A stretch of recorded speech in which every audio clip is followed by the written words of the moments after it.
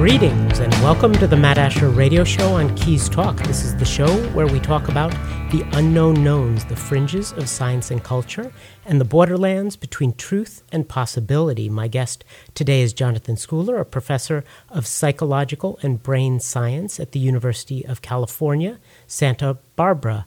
Jonathan, welcome to the show. Thanks, Matt. It's a pleasure to be here. It's great to have you here. I should mention that I know of your work through a past guest on the podcast version of the show. And just a reminder that you can get every episode of the radio show at mattasher.com. That past guest was Tam Hunt, and the subject of our conversation was panpsychism. If you have no idea what that is, hang on. We'll get to it soon. But I want to begin with the Meta Lab, where you are the principal investigator. What is the Meta Lab? The Meta Lab stands for Memory, Emotion, Thought, and Awareness. And so it sort of captures the breadth of topics that we cover, that we research. But it also alludes to the fact that a lot of the work that we do is meta in nature. So we study meta-consciousness or meta-awareness, meta-science, meta-perspectives.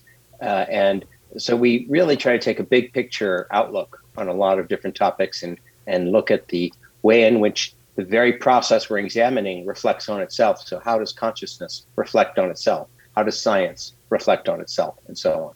So there's a wide variety of topics that you deal with. And I should note you may be the most prolific researcher that I've spoken to with, I think I counted over 300 articles in the last decade alone. Is that in part due to being part of the Meta Lab?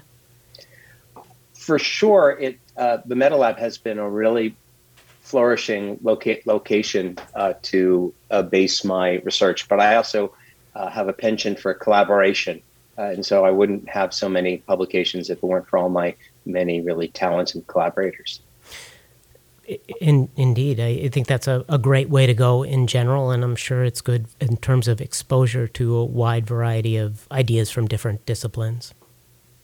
Yeah, exactly. I really feel that it's important to have some sort of specialty, but that all too often in scholarship, people just anchor themselves in one location and fail to really adequately engage in cross-fertilization. And I find that some of my most exciting projects and interesting topics come by cross-fertilization over domains with things like philosophy and neuroscience and social psychology, clinical psychology. So just really drawing from various different areas.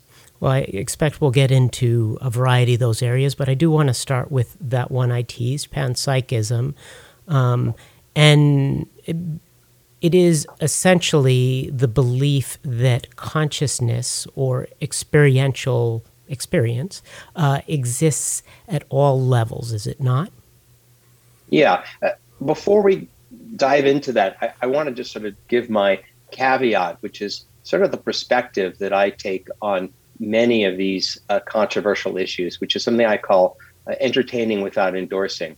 And I really believe that it's very important that we seriously consider alternative perspectives and recognize that you can go deep on a perspective without having to necessarily endorse it 100%. So I differ a little bit from my colleague Tam Hunt, who is just a full-on panpsychist, and I'm very open to panpsychism, but I also consider it possible some sort of emergentism. That is, that it's possible that consciousness might arise at some later level of complexity and not make it sway all the way down. But yes, panpsychism is essentially the idea that there is some essence of consciousness. There is something it is like to be very, very low level things, and that those low level things, maybe they're strings or some very, very basic thing, then somehow bind together into larger consciousnesses, which, and this is an idea that Tam Hunt and also Justin Riddle and I have been working on. Those also may bind into yet higher consciousnesses, which may bind into higher consciousnesses. And you have sort of this pattern of what we call nested observer windows. So you sort of have windows within windows within windows. And I'd be happy to flesh that out. Yeah, I do want to go into that some more, just to back up to what you'd said about entertaining without endorsing.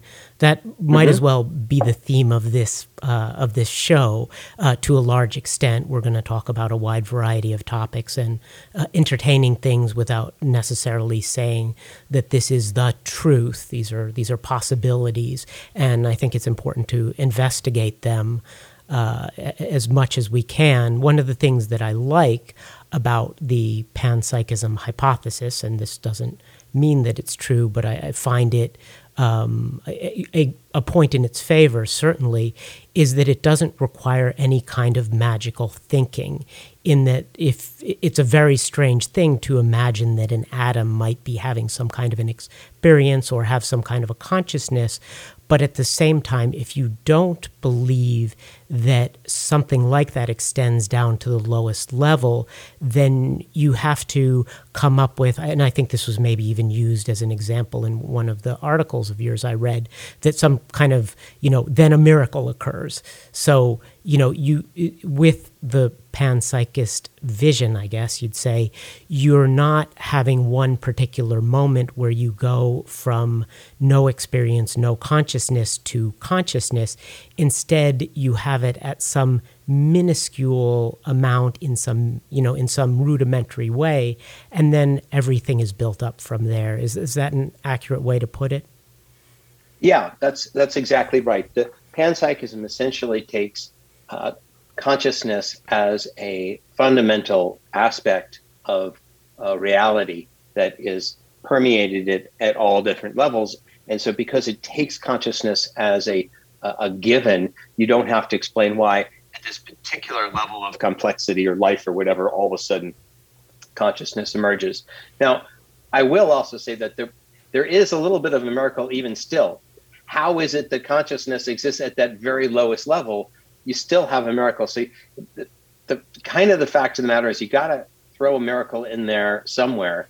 But that's really, I find, very extraordinary and cool. We know, like, people are looking for some sort of remarkable thing in existence to be able to go, wow, that's just so unfathomable.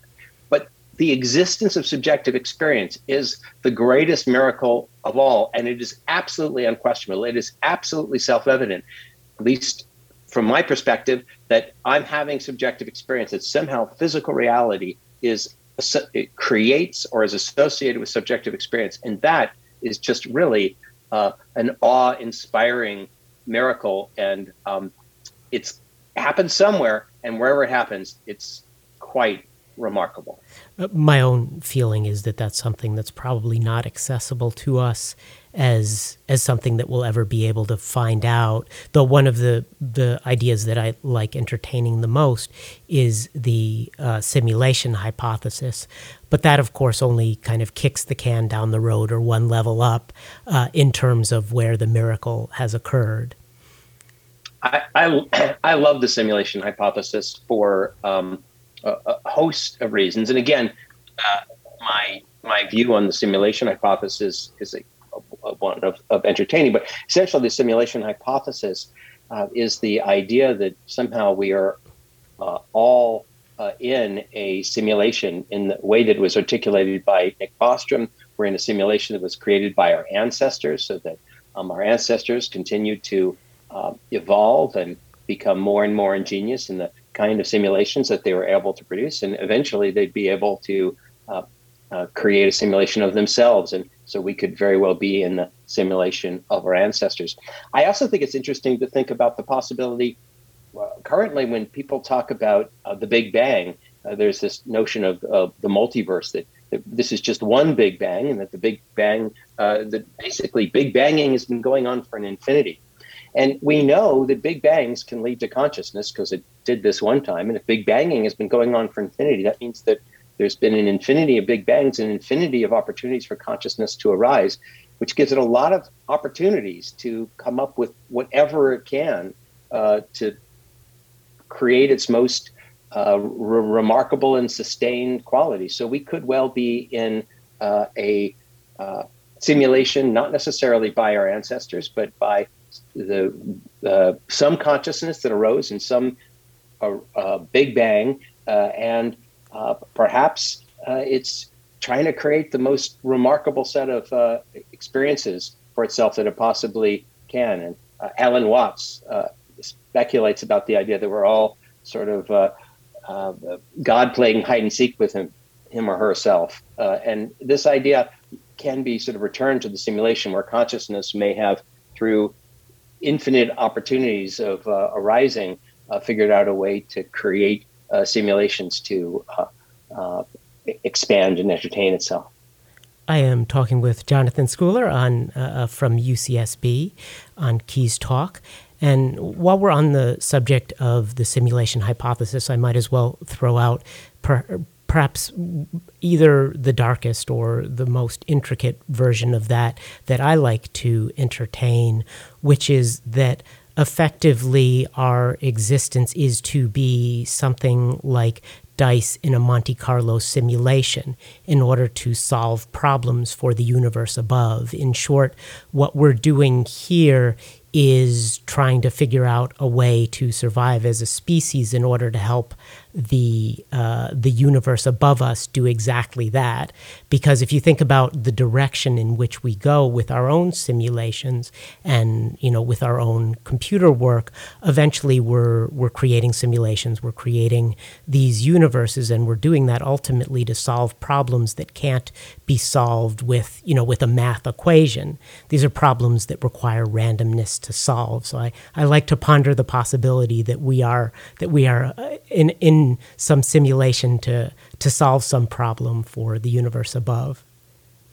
Yeah, two thoughts on that. The first thing is that sometimes people find it existentially threatening to imagine that we're in a simulation, that somehow it takes away from the meaning of existence. If you think you're somehow, it doesn't sound very good. And I quite like, 2 points on that. The first is that everything remains the same. There's still suffering, there's still pleasure, there's still joy, there's still meaning. All the different things that we experience in this existence are exactly the same, regardless of their underpinning. So it doesn't in any way, I think, detract from the meaning that we all extract from this current existence. But I do think it's possible, if we are in a simulation, that somehow we are serving some purpose beyond what we recognize, that we may be somehow facilitating the understanding of some additional level, and maybe that level is facilitating the understanding of yet another. I mean, we could be a simulation within a simulation within a simulation. So I always want to caution against sort of false peaks and thinking that there we phone, the next level up is the final level, and so on. If we were in a simulation, but it could be turtles all the way up for all we know. It could be turtles all the way up. Yeah, exactly. I mean, I do have to say that I tend to like personally. I like to think that the infinity of all the way up is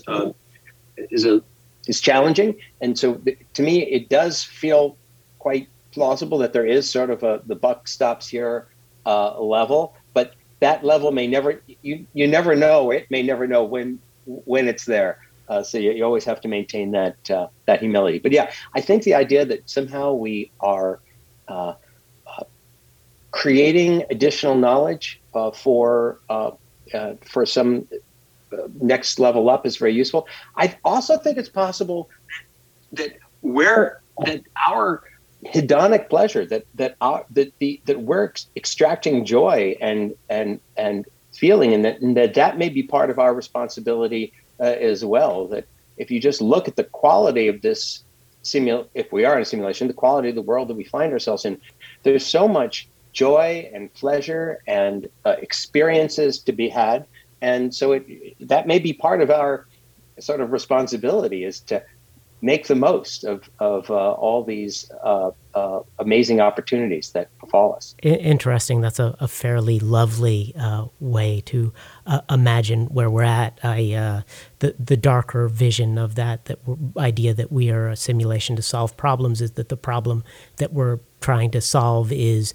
how to have a civilization that doesn't blow itself up one way or another. And the reason that we're here to solve that is because the universe above hasn't.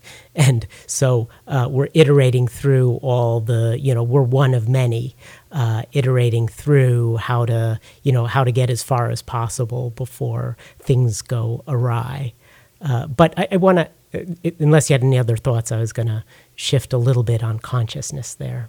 Sure. Yeah, so as we're talking about consciousness and back to panpsychism, one of the interesting things that spills out of that, at least in some of the writing I've read about it, is the idea that we are not a single consciousness, that we contain multitudes. This is a discussion I had with Peter Gottfried Smith when we were talking actually about his book, which discusses the intelligence of octopus and how that might look, and the ways I pointed out that in some ways our own consciousness is fragmented. I know you've done some work on that in terms of the different spheres of the brain and the ways in which to bring back in the theme of the podcast. You can have part of your brain that knows something, but at the same time, you don't know it.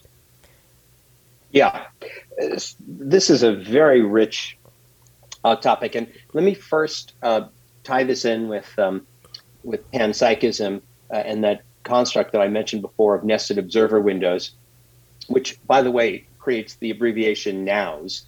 And I think that that's quite apt, because basically the metaphor is, if you've ever seen these pictures where every pixel is itself a picture, it's a really great metaphor. And you could imagine that every picture that's itself a pixel is itself constituted of pictures that are themselves pictures, and themselves constituted of pictures within. So you have pictures within pictures within pictures, each picture simultaneously being a window unto itself and a pixel for the next level up. And that model, I think, is a really poignant way of capturing this idea of nested consciousnesses, because each window could itself be its own independent consciousness, and yet also serve as a pixel in the window of the next level up. And I also imagine, this is consistent with the model that Tam Hunt discussed, that the way in which these pixels are sort of representing their information is in terms of rhythm. So you have very fast sets of patterns of vibrations that are going in a particular level of synchrony that constitute the very low levels, and then those are then synchronizing into higher levels and synchronizing into higher levels into higher levels. So you have nested windows, but you could also imagine them as nested rhythms or waves. And I think that this configuration provides a model of imagining how you can have simultaneously a consciousness at a lower level, which is then contributing to a larger level consciousness, which is then contributing to yet a larger level consciousness. Now, with respect to our own consciousnesses, I do think it's very possible that our conscious experience is a window that's looking out on a whole set of lower windows. And it may be that our different brain networks, there's something known as the default mode network, which is processing sort of internal thought and mind wandering. And then you have a salience network and an executive network that's sort of doing problem solving. And it's possible that each one of these separate networks is having its own separate conscious experience, and that we're sort of at what we call ourselves as us, are existing at sort of a higher level window. But then sometimes we pop back even further and take stock of what's going on in our window. And the example of this that I quite like is the example of mind wandering while reading. We all have the experience of reading, and our eyes are moving across the page, and suddenly we realize that our mind has completely wandered, that we have no idea what we've been reading, and we have to figure out like where it was that we last lost track of our understanding. And the interesting question is, why do we do that? Why do we continue to read when we have completely lost the train of the material? And the answer is, I think we've lost track of what's going on in our own minds. We haven't noticed that we are no longer thinking, we're no longer reading, we're thinking about something else. And so what I call meta awareness or meta consciousness is that moment where you finally go, oh my God, I've done it again. I was mind wandering. Where was I? And this happens in other situations as well. It can happen. Quite possibly a listener may have mind wandered as I was just saying that. Quite possibly a number of them have. While you're driving, you drive right past the exit, or you head off in the wrong direction. This mind wandering without meta awareness is ubiquitous. Well, we are going to have to wander off to a break here on Keys Talk 102.5. I'm talking with Jonathan Schooler, and we will be back with you shortly.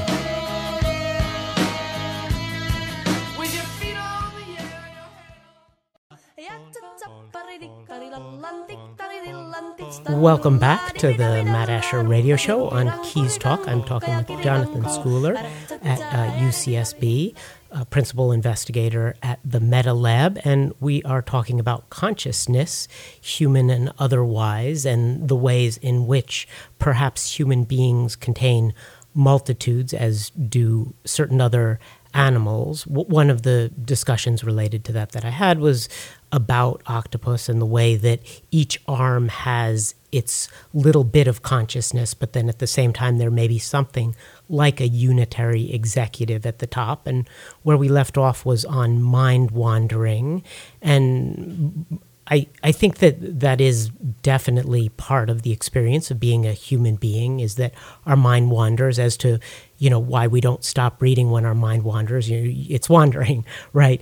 So we can get certainly into certain unconscious modes. One of the ways in which I do think we're actually quite a bit like an octopus in terms of having these other tentacles that are just sort of doing their own thing, in part, I think that has to do with our stomach, which has a lot of its own kind of brain-like substance. And also, we do things like the example I used was we have tongues, and if you've ever had some kind of cut in your mouth or canker sore or whatever, you might find that your tongue is examining that, even though it's not in your best interest to keep tapping it or whatever it is, and your brain can intercede and say, hey, I know that's there, stop doing it, but your tongue will wander right back over to that same spot as soon as your brain shifts focus to something else.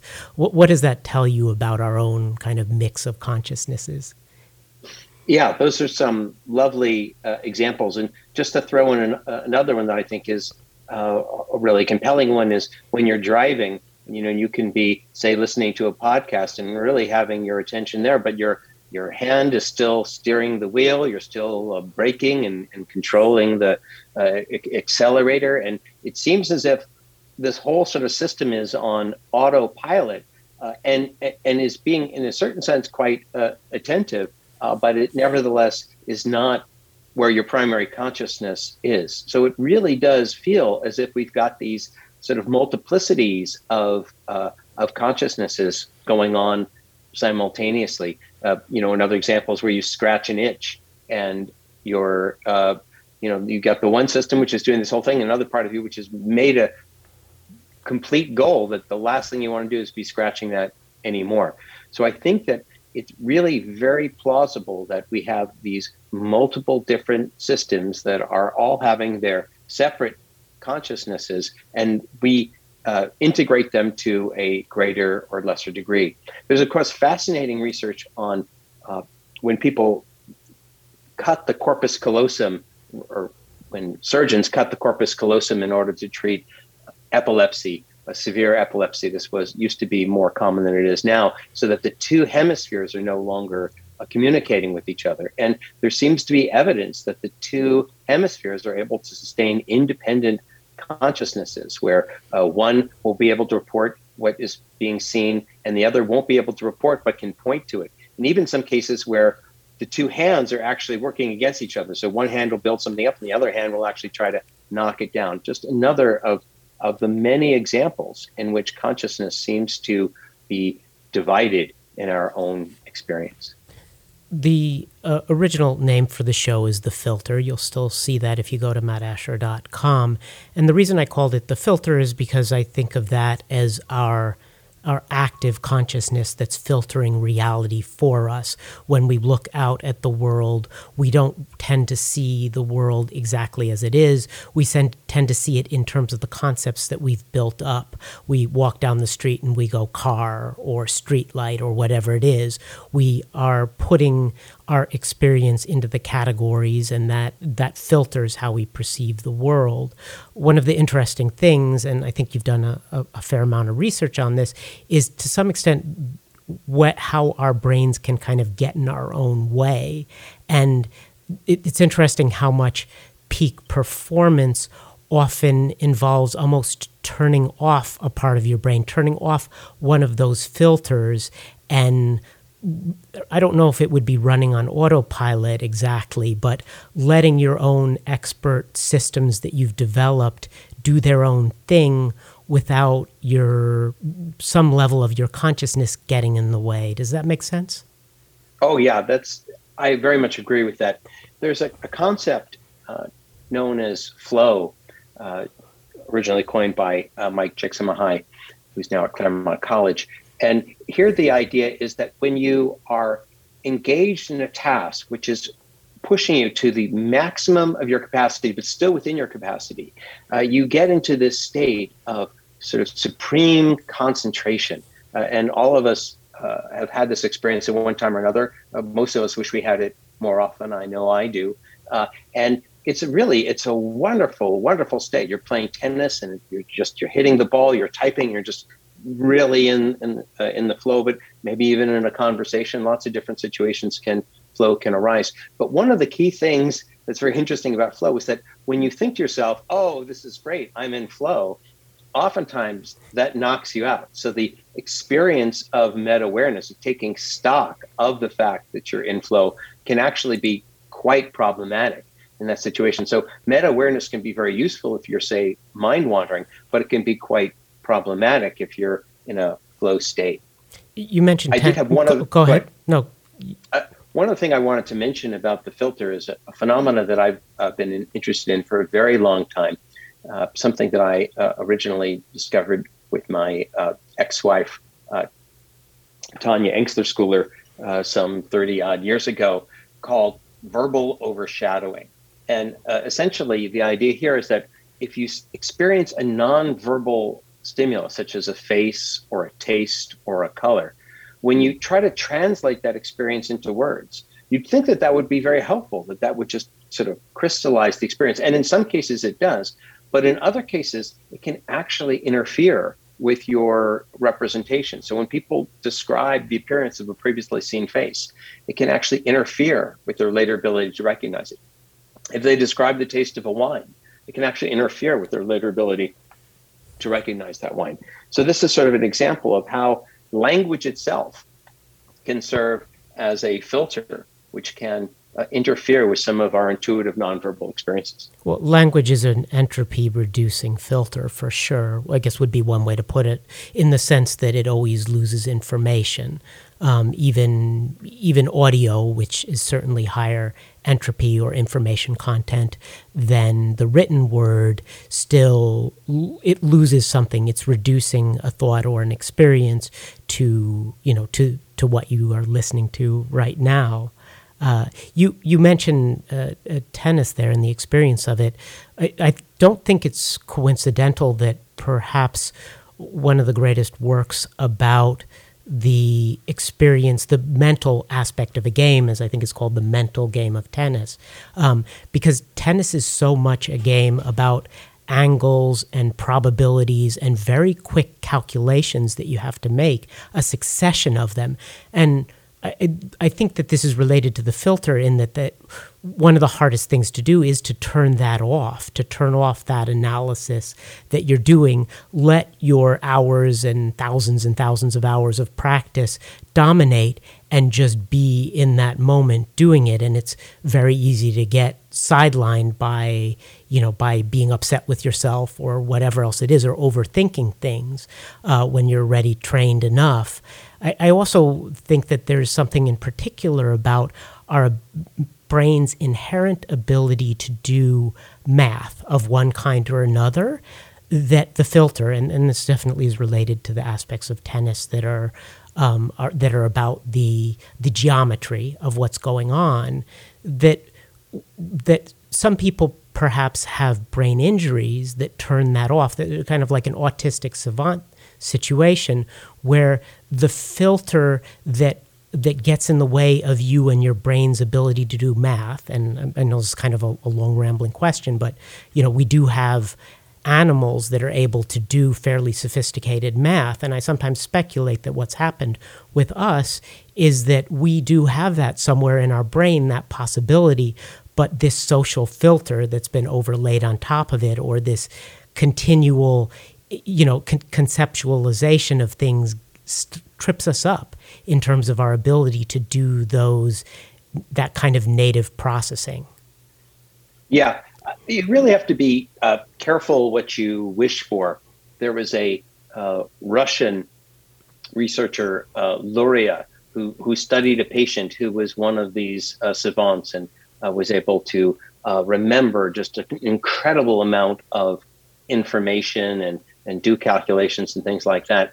But the challenge is that this patient was very, very challenged in terms of abstraction because everything was so concrete. All the different details were being represented.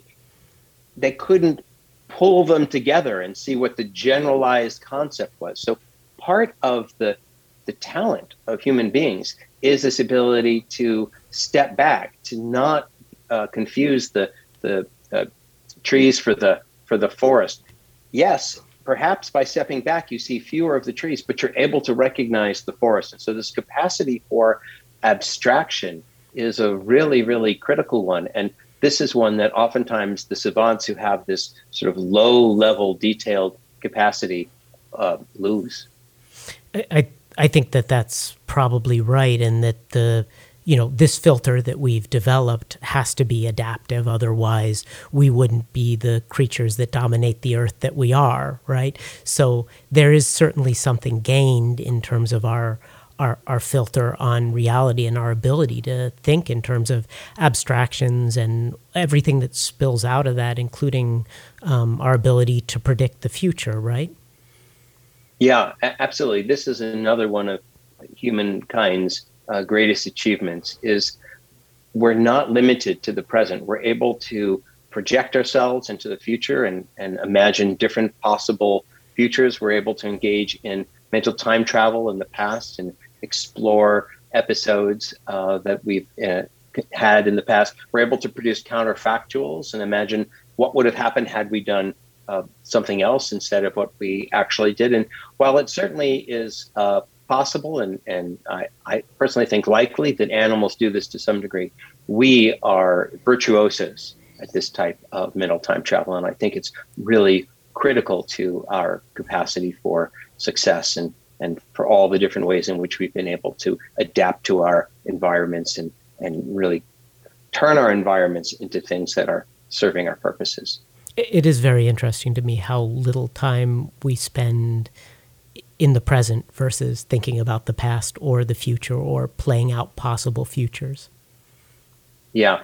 Well, this is, of course, brings up the topic of mindfulness. And while it is certainly the case that there is great value to this kind of mental time travel, there's also a cost. If you're always imagining how things could be better or always reviewing how the past could have worked out differently, you're not really fully present in what's going on in the moment, not able to extract all the quality of experience that may be going on, and you also may miss important things. So there's value to mental time travel, but there's also great value to finding oneself in the present. And I actually think that this is it's an interesting balancing act that human beings need to find, finding sort of the middle way between mind-wandering reflection and really being present to what's happening now.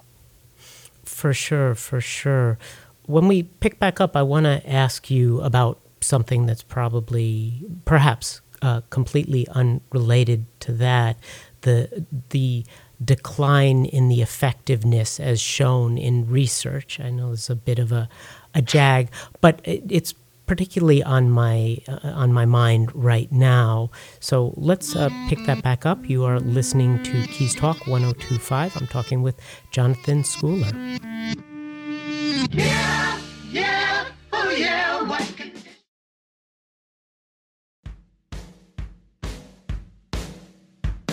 We are talking with Jonathan Schooler, professor of psychological and brain science at the University of California, Santa Barbara, on Keys Talk 102.5. This is the Matt Asher radio show. And we are talking about research generally for the moment, and a curious phenomena in terms of findings. I think a lot of people know about the replication crisis. That is the thing that's happening, in particular in the psychological sciences, but also having to do with economic results as well, where findings that seem very strong don't seem to replicate. There's a cousin of that where you have studies that do replicate, but they just seem to get less strong in terms of the effect size over time. As someone with a background in stats, I have my own thoughts on that, but I want to begin with your own research into that, and what's your take on that, and does it tell us anything about the nature of our universe itself? So the decline effect is definitely a domain in which I think the entertaining without endorsing perspective is especially important. The first thing to note is that there have been many demonstrations of situations in which effects are initially reported and then subsequently they're found, but at a smaller level than the original finding. And that is the essence of the idea of the decline effect.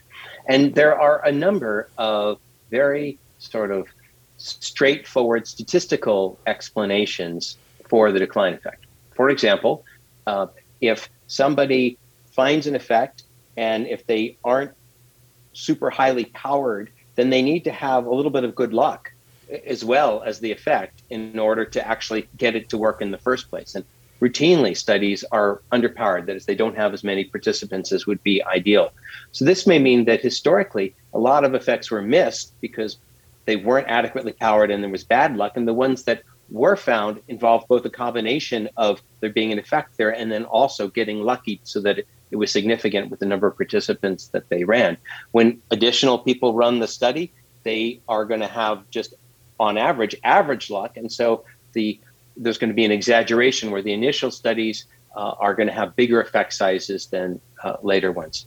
Relatedly is just the notion of something called regression to the mean, where if you have a really strong outlier effect, the next time it's just on average going to be smaller. And then there are a number of other sort of very standard things. Before you talk about those, I want to give an example of that for the audience that may not be familiar with that phenomenon.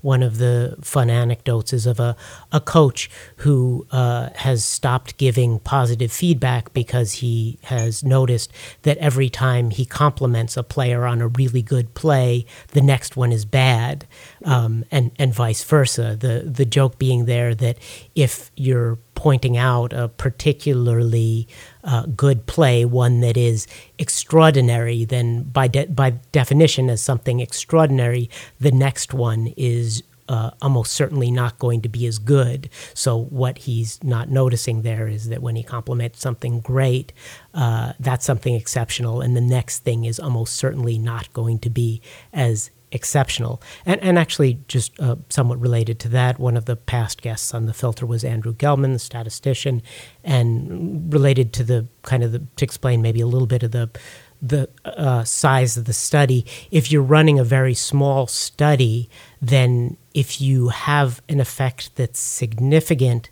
that's going to have to be a big effect. This is just an artifact of the way that the math works. But what it means is that if you run a small study or a study on a small number of people and that study shows an effect, that's going to have to be a big effect.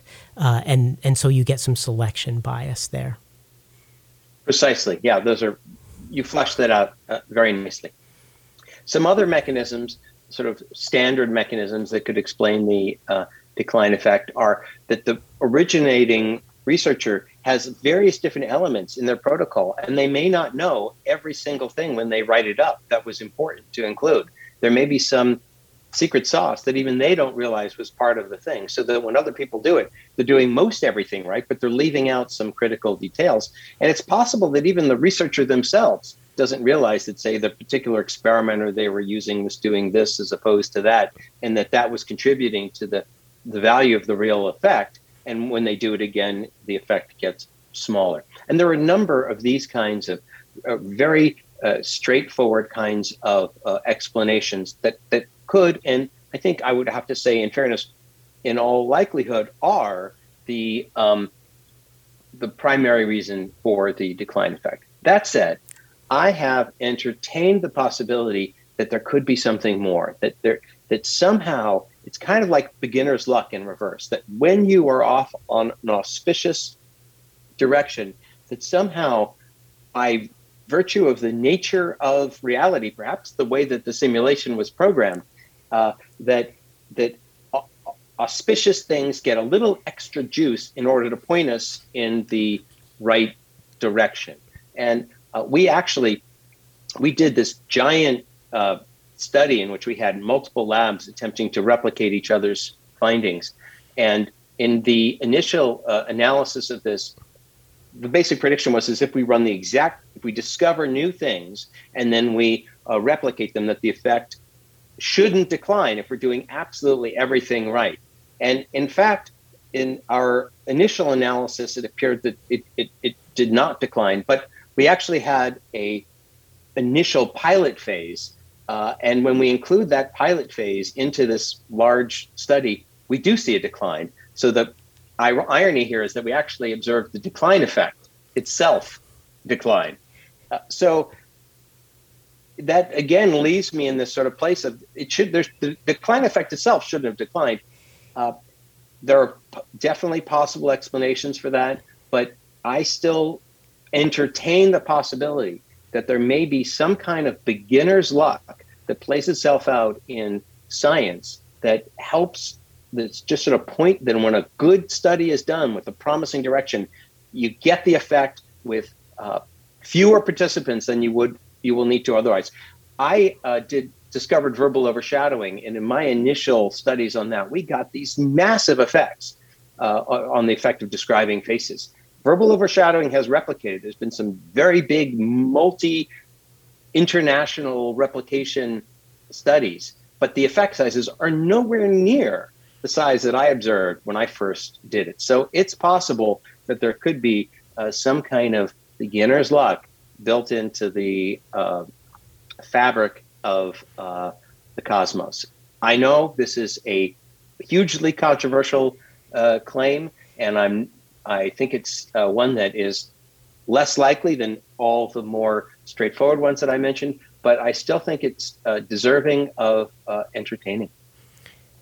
One of the most interesting effect size changes over time seems to be related to the placebo effect. Is that right? Yeah, there's been some really striking studies that essentially the difference between the experimental conditions, say Prozac, and the placebo have tended to get smaller over time. Now, it really sort of depends how you define these effects, because you can think of them as a decline in the impact of Prozac, or possibly as an incline in the effect of the placebo. But for sure, there have been a lot of studies that have found the added value of the medication over the placebo gets smaller over time. I guess I don't know if this is the same as your own hypothesis relating to beginner's luck, and I should be careful there. I'm not saying that it's a hypothesis you're endorsing, but just describing. Entertaining.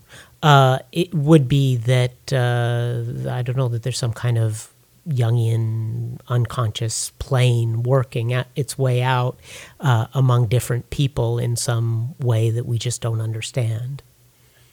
Yeah, I have coined the term, for better or for worse, or phrase, cosmic habituation. So in the same way that an individual can experience sort of habituation over time, it's possible that there may be some sort of collective habituation that takes place. Again, I recognize this is a incredibly contentious and provocative suggestion, but it's really important to emphasize there's so much we don't understand about existence that it's really important to ground ourselves in humility and be really cautious about just dismissing ideas out of hand. Now, at the same time, I think it's important to be open-minded, but not so open-minded that our brain falls out. So we want to entertain these things, but not just go, oh, this is true and that's true, and just believe everything we hear. I think it's possible to maintain simultaneously serious consideration of radical conjectures while still scrutinizing them rigorously and thinking about how you might test it and all the reasons why they might be wrong. To bring this back to the idea of consciousness, I think that for sure we need to be aware of how little we understand that phenomenon, in particular how little we understand it in terms of other creatures. We barely understand it in terms of ourselves, but then to try to put yourself into the space of some other kind of conscious being is truly difficult. And there's so much about that we don't know and that might have spillover effects. I'm hoping to have on at some point a guest to talk about the ways in which plants communicate, not just through the roots that I think people might already know in a general way, but also with actual sounds. There's researchers studying that. So there are definitely things happening in our universe on a plane that we don't grasp, and that certain researchers are just beginning to tune into now. Absolutely. I think that the mystery of consciousness is one of the things that most grounds me in humility and in wanting to really entertain alternative perspectives. I will say that consciousness is one of these really interesting things because it's simultaneously the thing that we know most intimately. Arguably, it's the thing we know best. You have an experience and you know it better than you know anything else.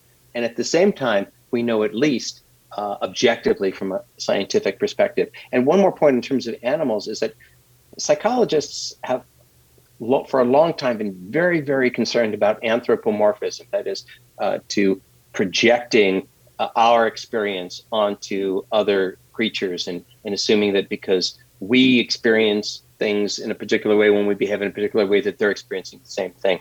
But I also think we need to also be careful about anthropocentrism, the possibility that we think that we are unique in our experiences. And I think it's quite possible that some very fundamental aspects of our own experience may have very similar analogs going down, particularly, I think, emotions. I think that it's very likely that the experience of emotions that animals experience, and perhaps even plants, are more similar to our own experience than we might appreciate. It's certainly something that we should consider very seriously. We're running out of time on the radio. Are you able to stick with me on the podcast for a little bit more? Sure, I'd be happy to. Thank you very much. So we will pick this up on the podcast, but that'll be all here for the Matt Asher radio show on Keys Talk. Thanks for joining us.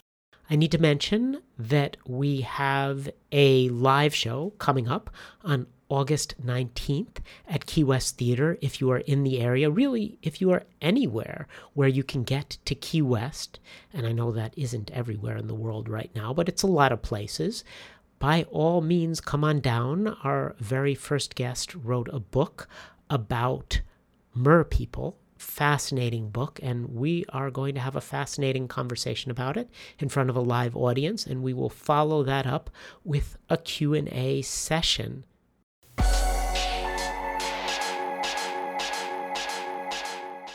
Picking back up here, our discussion I want to change topics again here. You've done some recent research into something called, phenomenon of meta-dehumanization.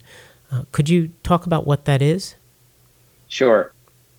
So, dehumanization is the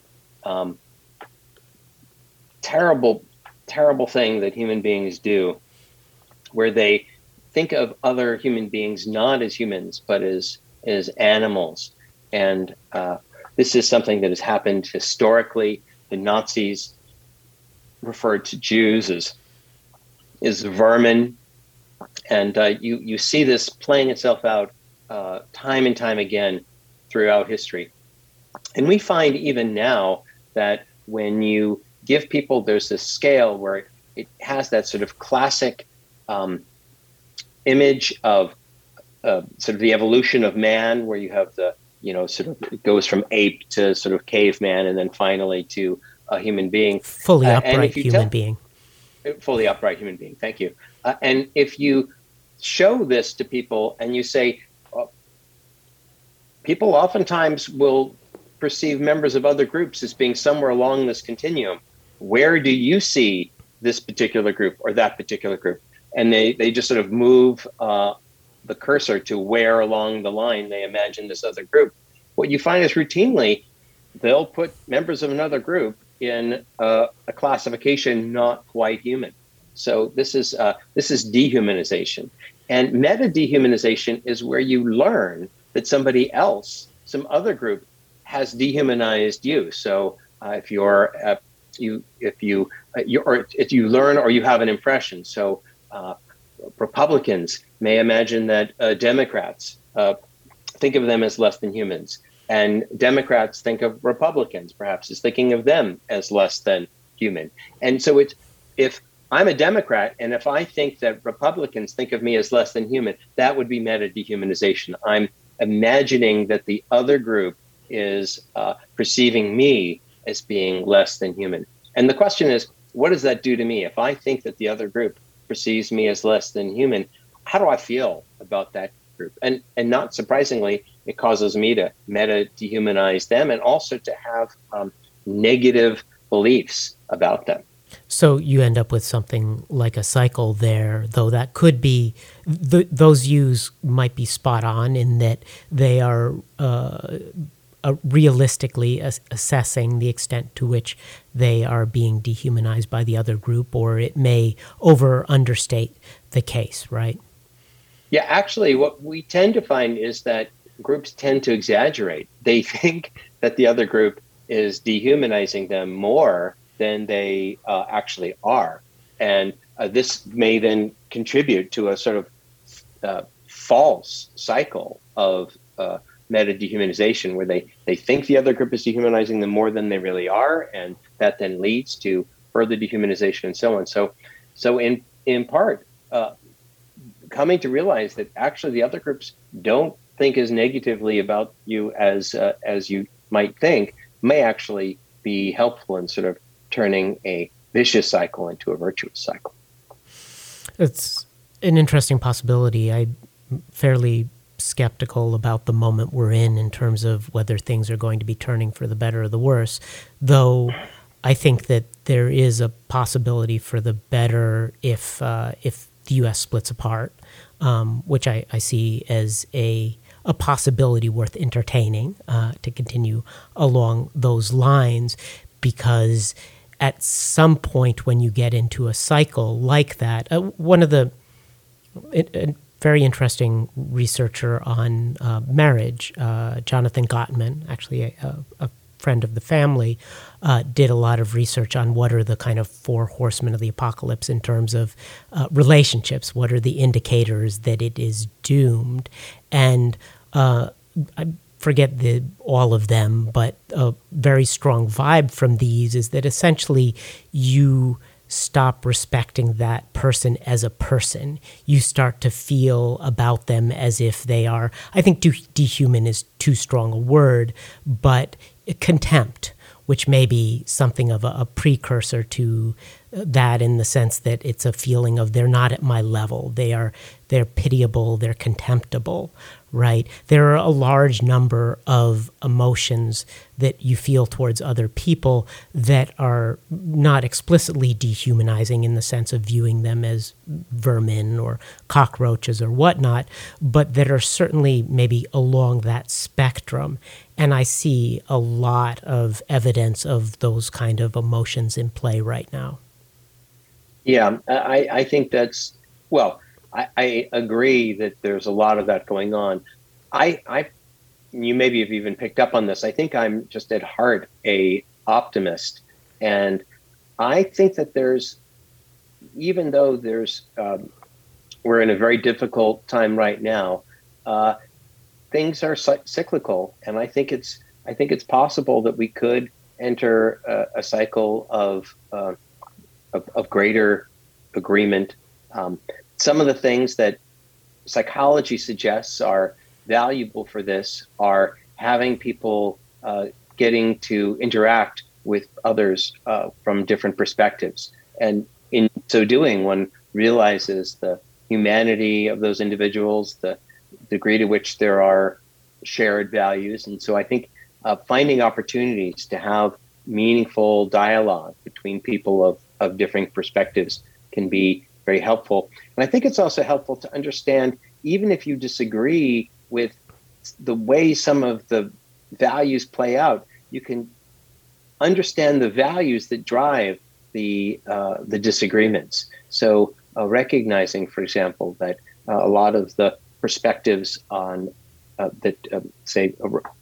helping Democrats, for example, understand that the values of Republicans involve a need for respect for authority, or for freedom of just a strong value on freedom. And those, when you think about it like that sounds reasonable. And then for Republicans to recognize that fairness is very, very important to Democrats, and compassion for those individuals who are less fortunate than themselves.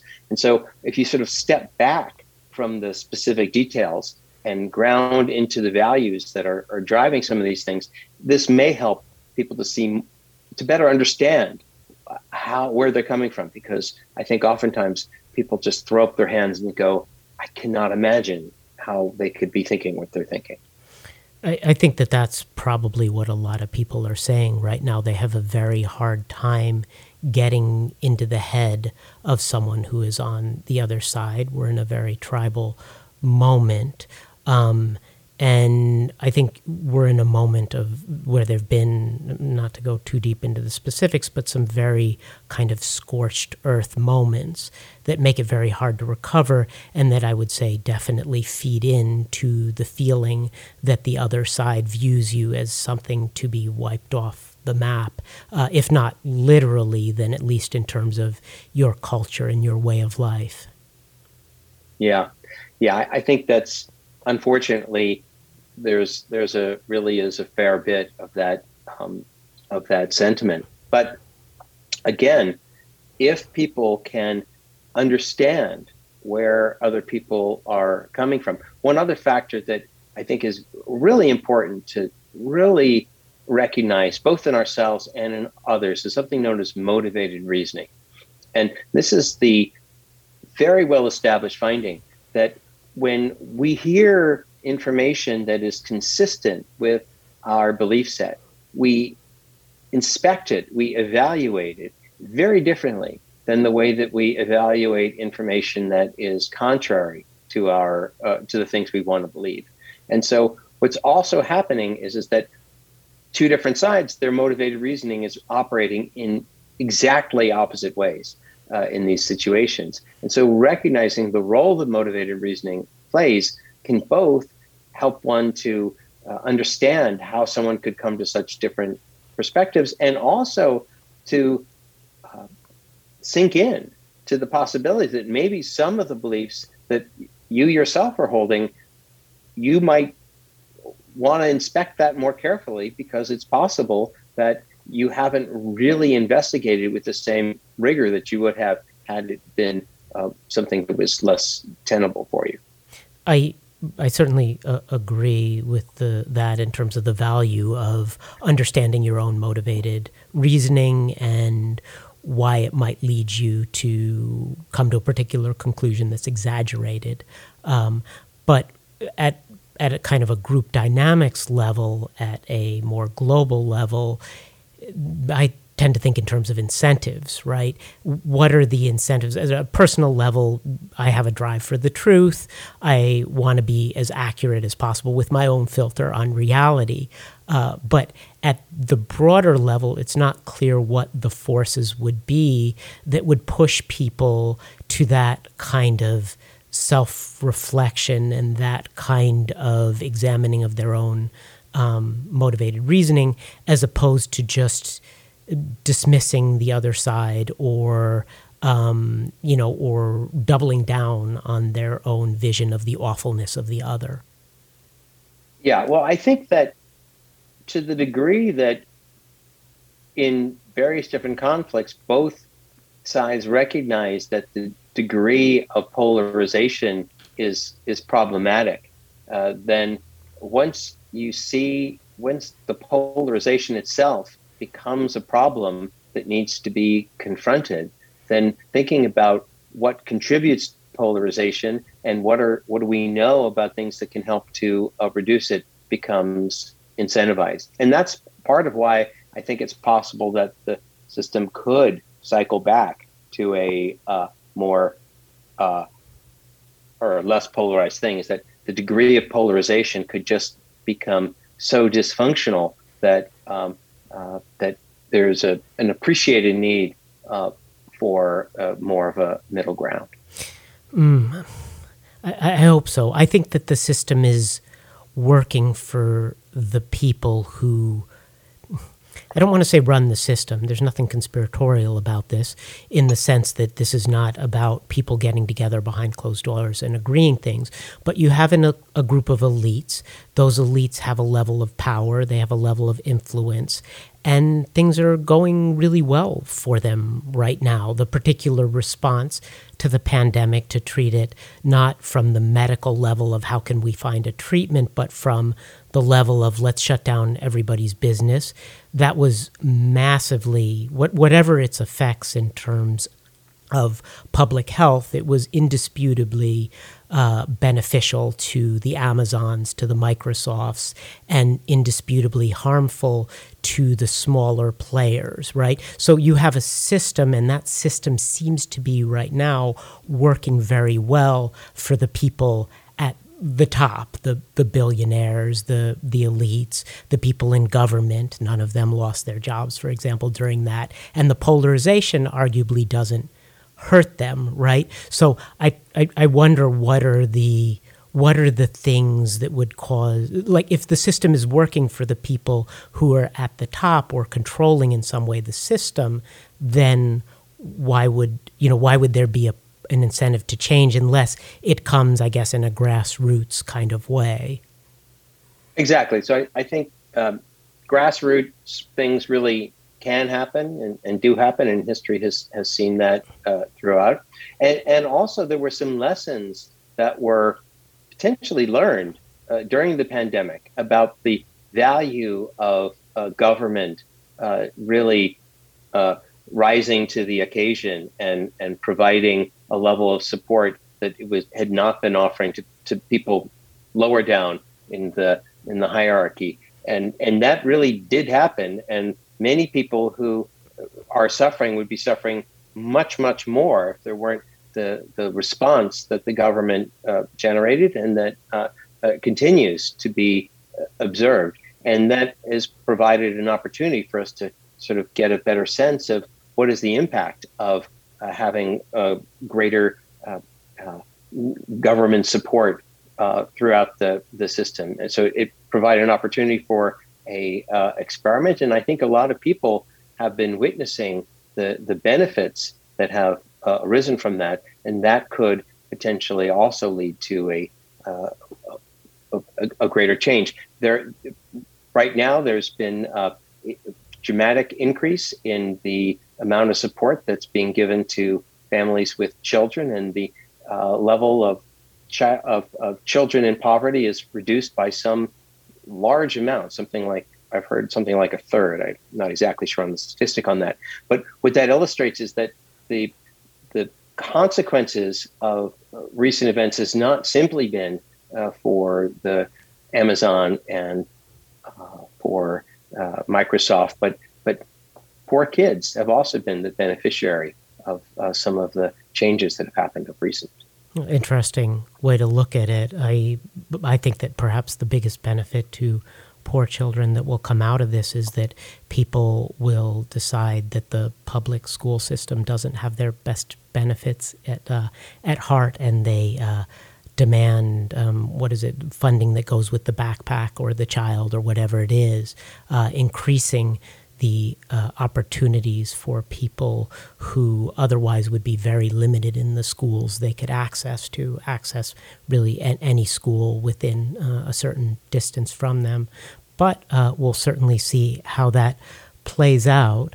Before we wrap up, I want to touch back on that idea of grassroots, and maybe think about how this particular moment that we're in, either in terms of technology or culture, is different, and how that plays into into meta dehumanization or other things. Have you thought about the role of this particular configuration of social media and everything else that it plays in what you're observing? Well, I do worry about the impact that social media has, and particularly the way that it's set up to sort of follow on whatever is a popular line without necessarily vetting it for its level of meaningfulness or validity. And it's difficult to vet it, but it does. Social media does provide sort of an echo chamber for all sorts of really questionable concepts. And I think we really need to figure out ways to help to provide more critical evaluation of some of these echo chambers. At the same time, there's a really important phenomena that also contributes to my optimism, called the wisdom of the masses. Charles Darwin's cousin, Galton, was at a fair some odd years ago, and they were taking a contest to see who could guess the weight of the heifer. And he wasn't interested in the winner. He just got all the guesses and looked at the average of all the guesses. And remarkably, the average guess was markedly more accurate than any single guess, so much better than the winning guess. There seems to be, if you just take the average of people's sentiments and combine them together, there seems to be a sort of remarkable degree of wisdom that can produce. And so to the degree that we can use the sort of democratization of the internet to allow everybody to sort of input their perspectives, it seems quite plausible that may lead to some remarkable degree of wisdom. And so finding ways for technology to really tap the wisdom of the masses, and perhaps even to understand how it is that I don't think it has to do in part with regression to the mean and some of the other statistical issues that we mentioned before, but the wisdom of the masses is really a remarkable phenomena, and I'm hopeful that the wisdom of the masses will become more evident as time goes on. Interesting. A little bit of a kind of a meta-analysis, or the question, I guess, is to what extent you can average over these things and extract something of value. Certainly something to think about. Jonathan, thanks so much for coming on the show. Matt, it's been a real pleasure.